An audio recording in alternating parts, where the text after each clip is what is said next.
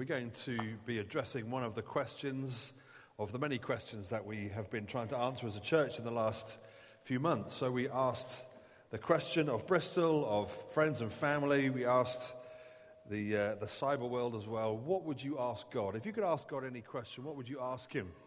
And we've been trying to answer some of those questions from a kind of Christian perspective, from a Bible perspective in the last few months. And today we're going to address the issue of justice. What about justice? Why is there so much injustice in the world? And that's the question I'm going to try and answer this morning.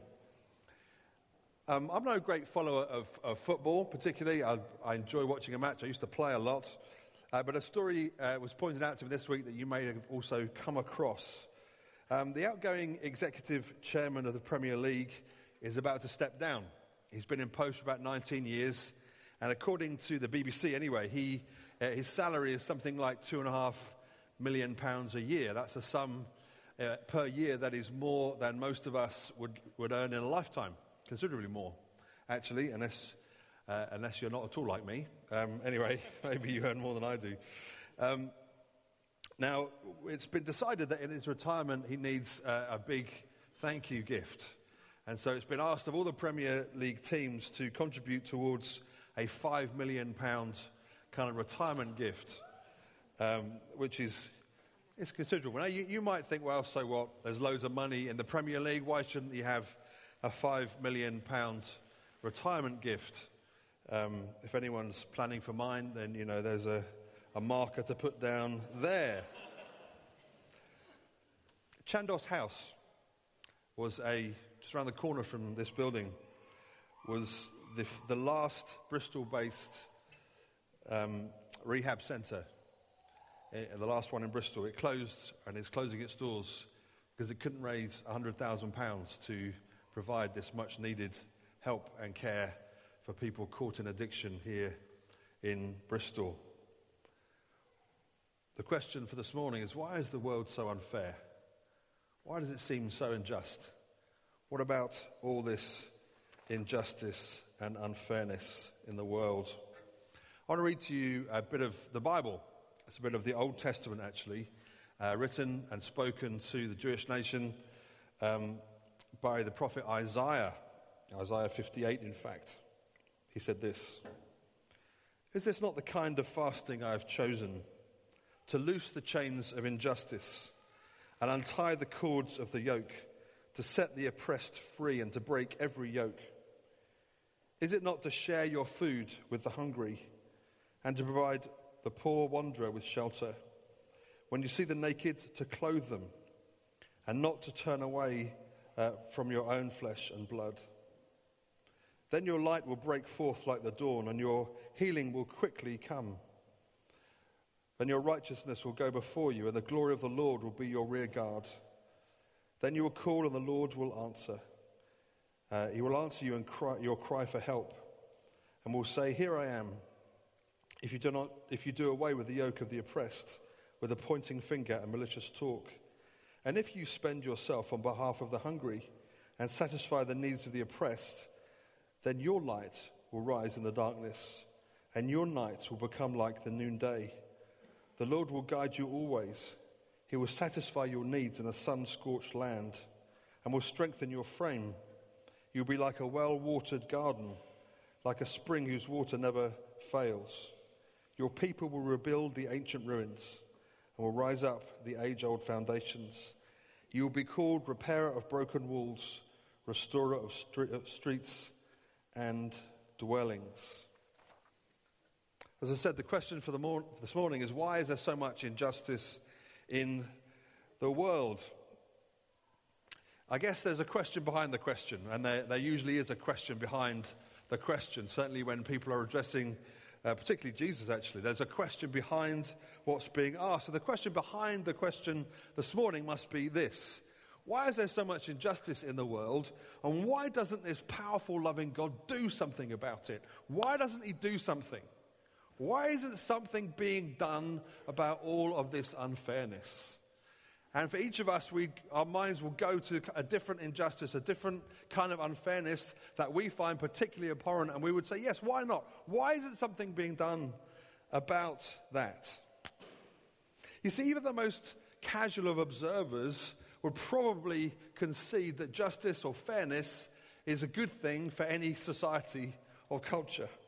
I don't suppose there's anyone here who would put their hand up and vote for more injustice. They might disagree about what injustice is, but they wouldn't vote for, no, actually we need more unfairness, or I'd like a less fair society, please.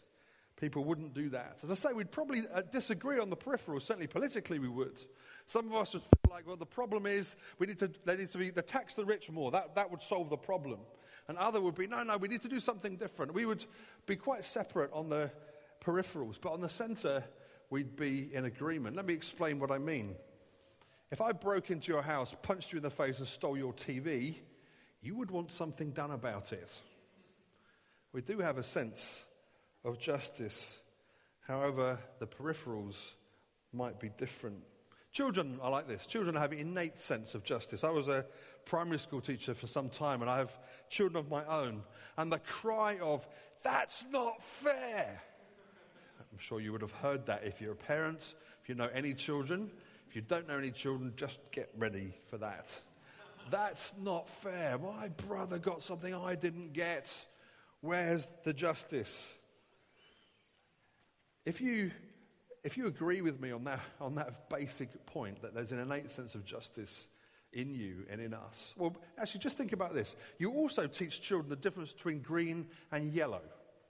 There's no passion in a child around the difference between green and yellow. There is massive passion around whether I've been fairly treated or not. They just don't compare. And if you agree with that, here's a question for you. Why? Why do you care? Why does it make any difference? Where does that sense of righteousness, of justice, of fairness, where does it come from? Where does it come from? The Bible is pretty clear. It comes from the fact you're made in God's image. You're made in his image. So there is that right built into the fabric of everything around us. There's something that calls back to God and to the fairness and the justice that he would seek to bring. Your concern might go towards social justice, actually. That might be where you would focus this question. You might say, well, how come the rich just keep getting richer and the poor seem to just get poorer? Why does that keep happening? Or you might say, well, what about homelessness or the lack of available resources for people caught in addictions we've mentioned, or the disadvantage? Why does it just seem so difficult to sort this thing out? Why isn't something being done? If those are your issues, if those are the things that keep you awake at night, if this is your question, then you might be surprised by the passage that we began with, because you have a surprising advocate in the Bible and actually in God himself. God is much more interested in injustice than you are. Much more. And actually, the passage actually was written to a religious nation, and it was written to people who wanted to do the right thing. Actually, their whole society, their whole culture was bound together with religious observances. They wanted to do the right kind of worship. They wanted to remember the religious days and have the right feasts and all those sort of things. They were very concerned with these things. And actually what the prophet there in the passage we started with is doing, he's calling them out and saying, look, you're doing all this stuff, but you're missing something. You've forgotten something really important. Something's missing from all this religious observance. And actually Jesus did exactly the same thing. Jesus obviously lived thousands of years later than Isaiah, but he said this: beware, you teachers of the law, you religious people, he says. They walk around with flowing robes and love to be greeted with respect in the marketplace and have the most important seats in the synagogues or in the churches and the place of honor at banquets. But they devour widows' houses and they make a show of their lengthy prayers. It says these people will be severely punished. That's Jesus, gentle Jesus, meek and mild, little baby in a manger. This is him speaking. He's railing against injustice. Well, you might say, well, I'm not religious. We don't live in a religious society. What on earth has it got to do with me? It's got nothing to do with me. Why bother me with all this if this is written and directed towards the religious. Well, the essence of the error, what was behind the problem, was an external focus. They were interested in what was outside. And what they neglected both in Isaiah's day and in Jesus' day was something internal, something inside. Something of the motives of the heart had been completely forgotten and ignored. Now that sounds a bit more like a culture we're familiar with, focusing on the externals. It might not be the way we look, it might be that, but it might not be that so much. What about this? Am I being seen as successful? What about my reputation with those around me? What about what my family and what about what my friends and colleagues, what about what they think of me? It's externalizing the problem.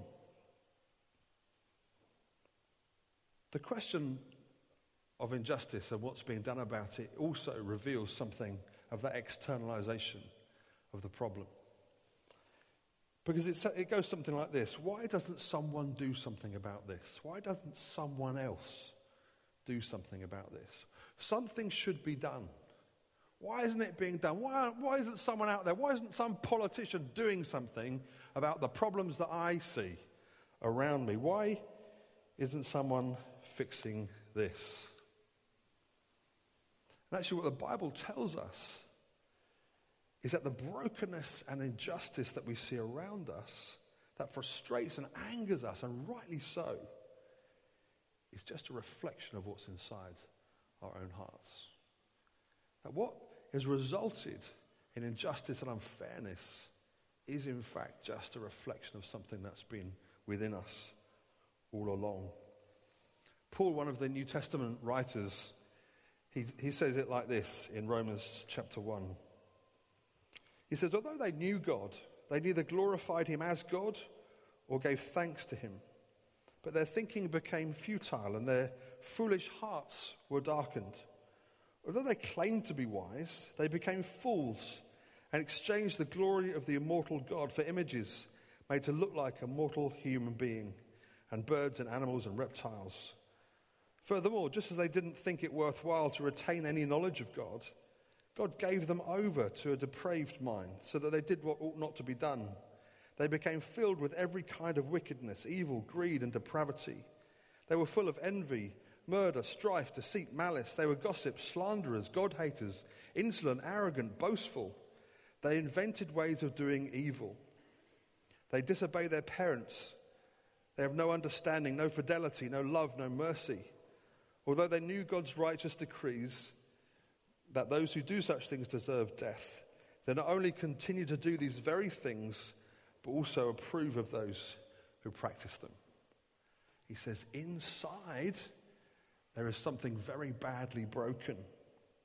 And rather than worshipping God, they began to worship each other and they began to worship things. They externalized what should have been internal.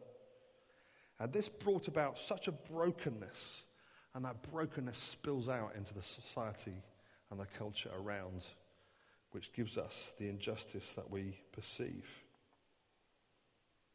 The Bible shouts against injustice louder than you or I do. It does, much louder, with much more authority. But it says this: the solution is found first in the mending of our internal brokenness. That's got to be fixed if this is going to be fixed. The message of Christianity is a message of Jesus righting wrongs. It's a message of doing away with injustice and unfairness, but it doesn't start out there with somebody else doing something. It has to start within our own hearts, in me, and it has to start in you. Actually, behind this there's a Bible idea. There's something the Bible is putting up instead of the brokenness, instead of the injustice and unfairness. And that is actually a Jewish idea, the idea of shalom. Now, you probably know that shalom means peace, and you might have heard people say it to one another in a greeting occasionally. Now, we don't have such a rich understanding of this word than the people who wrote the Bible would have done, but we do need to if we're to understand what the Bible is saying about correcting injustice, because shalom doesn't just mean peace as in the absence of war. So we might say, well, a country is at peace, and we think that's a good thing. or a country's at war, and we have a very binary understanding of the two. But shalom means so much more than the absence of war. Actually, shalom does mean social justice. It means an interwovenness in a community. It means a happy community life, prosperous between family, friends, and neighbors. It means an interconnected society where each member is willing to give something of themselves for the good of the whole. It means more than that even. It means an interwoven society stitched together by God. Tim Keller, a preacher from New York, he describes it with this illustration. He says, imagine I've got an armful of threads, just armfuls of them, and I kind of throw them on the floor in front of you. What would you have? Well, you'd have just a mess, and it would be tangled. Some would be hidden. Some might be more prominent. But you essentially just have a mess of threads. And he says, now contrast the mess that I've thrown on the floor in front of you with something woven together, with something woven on a loom, where each of these threads is woven in amongst all the others, where each one is supported and supporting, where the colors and the designs begin to show themselves. You have something which is useful and helpful, both for the threads individually, but externally useful as well. That's the idea of shalom. It's the idea of that interwovenness, that interwoven peace, prosperity, and goodness right into the family and out into the community and beyond. That's what the Bible is saying. That's what we're after. Now listen, that's a much deeper and richer idea than some sort of legislated rightness in society. And the Bible is saying that's what we're after. That's what makes humans thrive. In that passage we started with, it said, what we're after here is like a well-watered garden. And we don't have to think about that too much in our country, except for this last summer when we did all of a sudden, didn't we? Suddenly we had to think about, my goodness, I have to water the garden? How do you even do that, in our country? It just rains, doesn't it? Well, no, you have to water it. We had various plants in our garden just die because we're like, so we ought to have watered that. And the Bible is saying what God wants for this society, for us, for you, is like a well-watered garden, something which is thriving. So the heat of the sun, the external pressures that come on that culture actually don't destroy it. Actually, they make it thrive. Why? Because it's well-watered. And that shalom is that peaceful community is what God is putting forward in the Bible. And actually, we might cry for justice. We might shout for justice. I need justice. I'm after justice. And then God says, okay, let's start with you. Let's begin with me. Ouch. Suddenly, the external attention, my focus of crying externally for justice, the spotlight turns into my own heart, and my cry for justice becomes a cry for mercy. I'm not saying justice, justice, justice. I need mercy. That's what I need. Because I recognize that all the things that I rile against, I'm angry with in the society around me, are a reflection of what's inside. And I say, God, mercy. Have mercy on me, a sinner.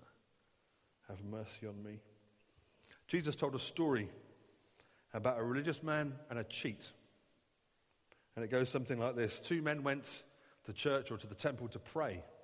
One was a Pharisee, a religious leader, someone very prominent in the society that they lived in. And the other was a tax collector, someone hated, someone who was in league with the Romans. The Pharisee stood by himself and prayed, God, I thank you I'm not like these other people, like robbers, evildoers, adulterers, or even like this tax collector.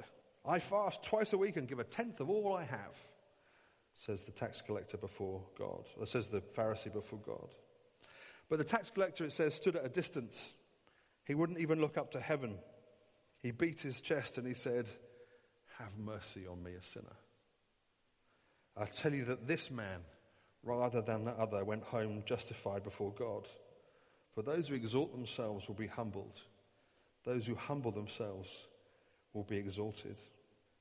The tax collector in that context would have been at the forefront of injustice in their society. He was working for the hated Roman invaders. And whilst working for them, He was skimming off huge sums of money for himself, whilst all the time being protected unjustly by the Romans. He had it every which way.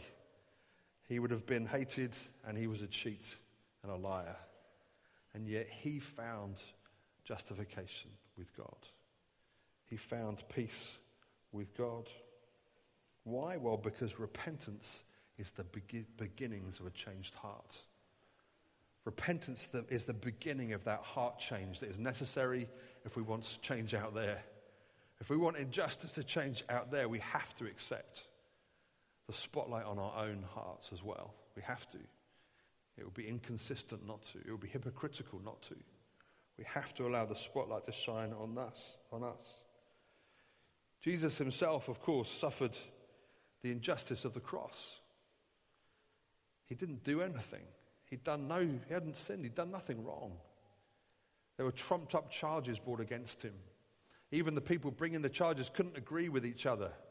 And yet they so wanted to get rid of him, they ignored the just process so that he would be killed on a cross. Himself, without blame, takes the blame. And he accepts the consequences and dies in the place of cheats and liars like me and like you. Gives himself so that we would know not justice, but mercy. And we could know God's goodness and righteousness.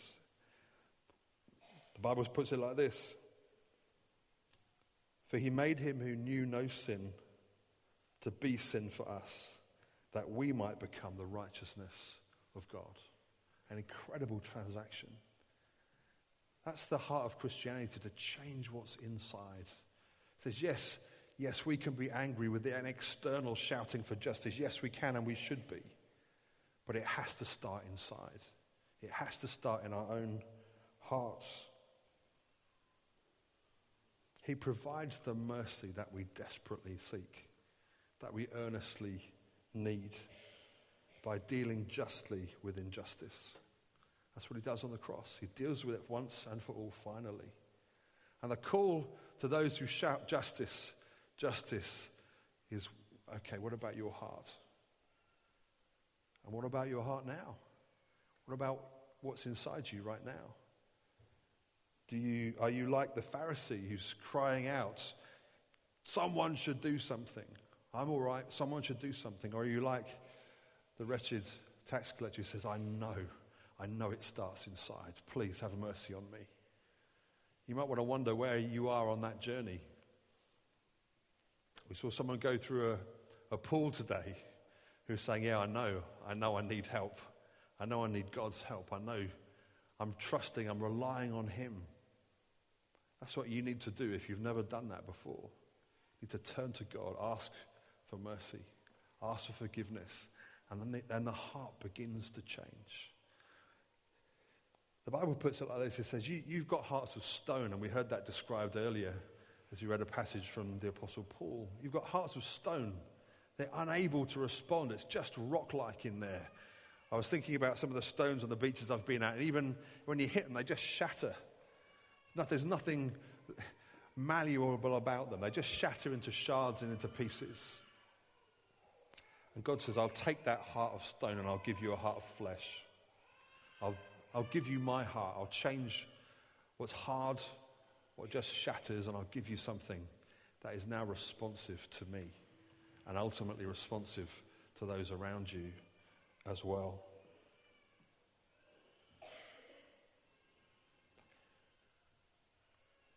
We'll finish our meeting in a few minutes' time, but you might want to carry on this conversation.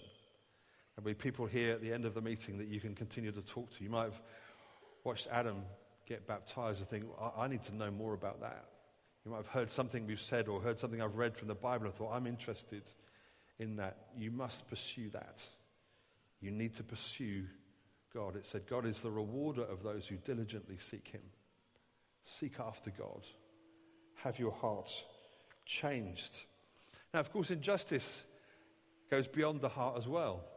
And as believers, as people who follow Jesus, we should be doing justice. It's not just that we resist injustice, we need to do justice. And much of the Old Testament, in fact, many of the Old Testament writers were shouting that very loud to the people who should have known God all along. And they used some very choice language. Some of the prophets who didn't write so much, some of that language is very choice when they're speaking to Israelite people.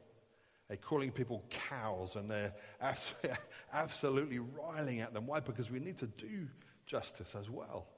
We need to be not just hearers and speakers of the word, but doers of the word as well. And we might not have been superb at that in this church so much in the past. We've had a go, but we need to do more. And it's great that we are doing more with each passing month. God seems to be opening this up to us in an amazing way. I want to just say 3 ways that you as a believer already might like to respond.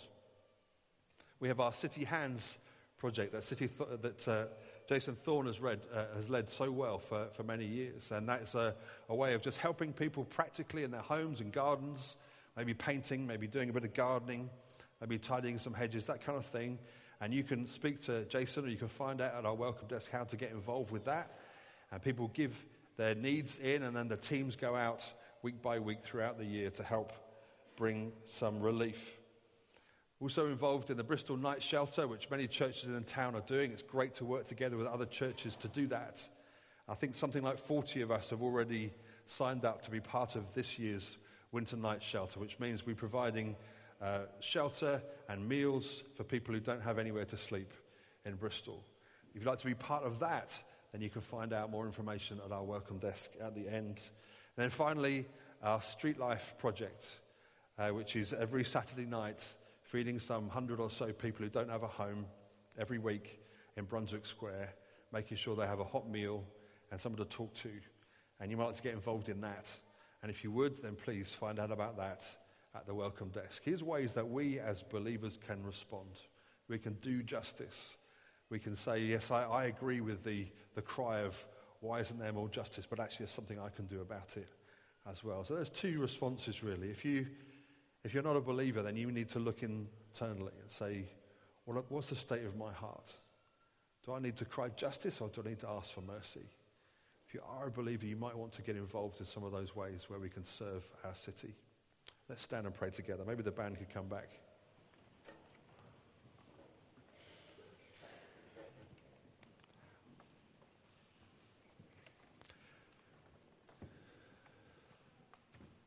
Father God, we recognize that you, in sending Jesus, sent someone who was perfect into an imperfect and unjust world. A world that was very used to unfairness, that seemed to think that was a good way to do business, to do life. And Jesus came and stood as innocent one, punished in the place of cheats and liars like me. And Father, I thank you so much for doing that, so that justice that was done, that the sin that was actually punished, means I can go free, means I can find mercy and not just justice. And I pray for those amongst us right now, Lord God, who are recognizing that the spotlight that's gone externally into why isn't there more justice in the world is turned inside. And that cry for justice turns to a cry for mercy.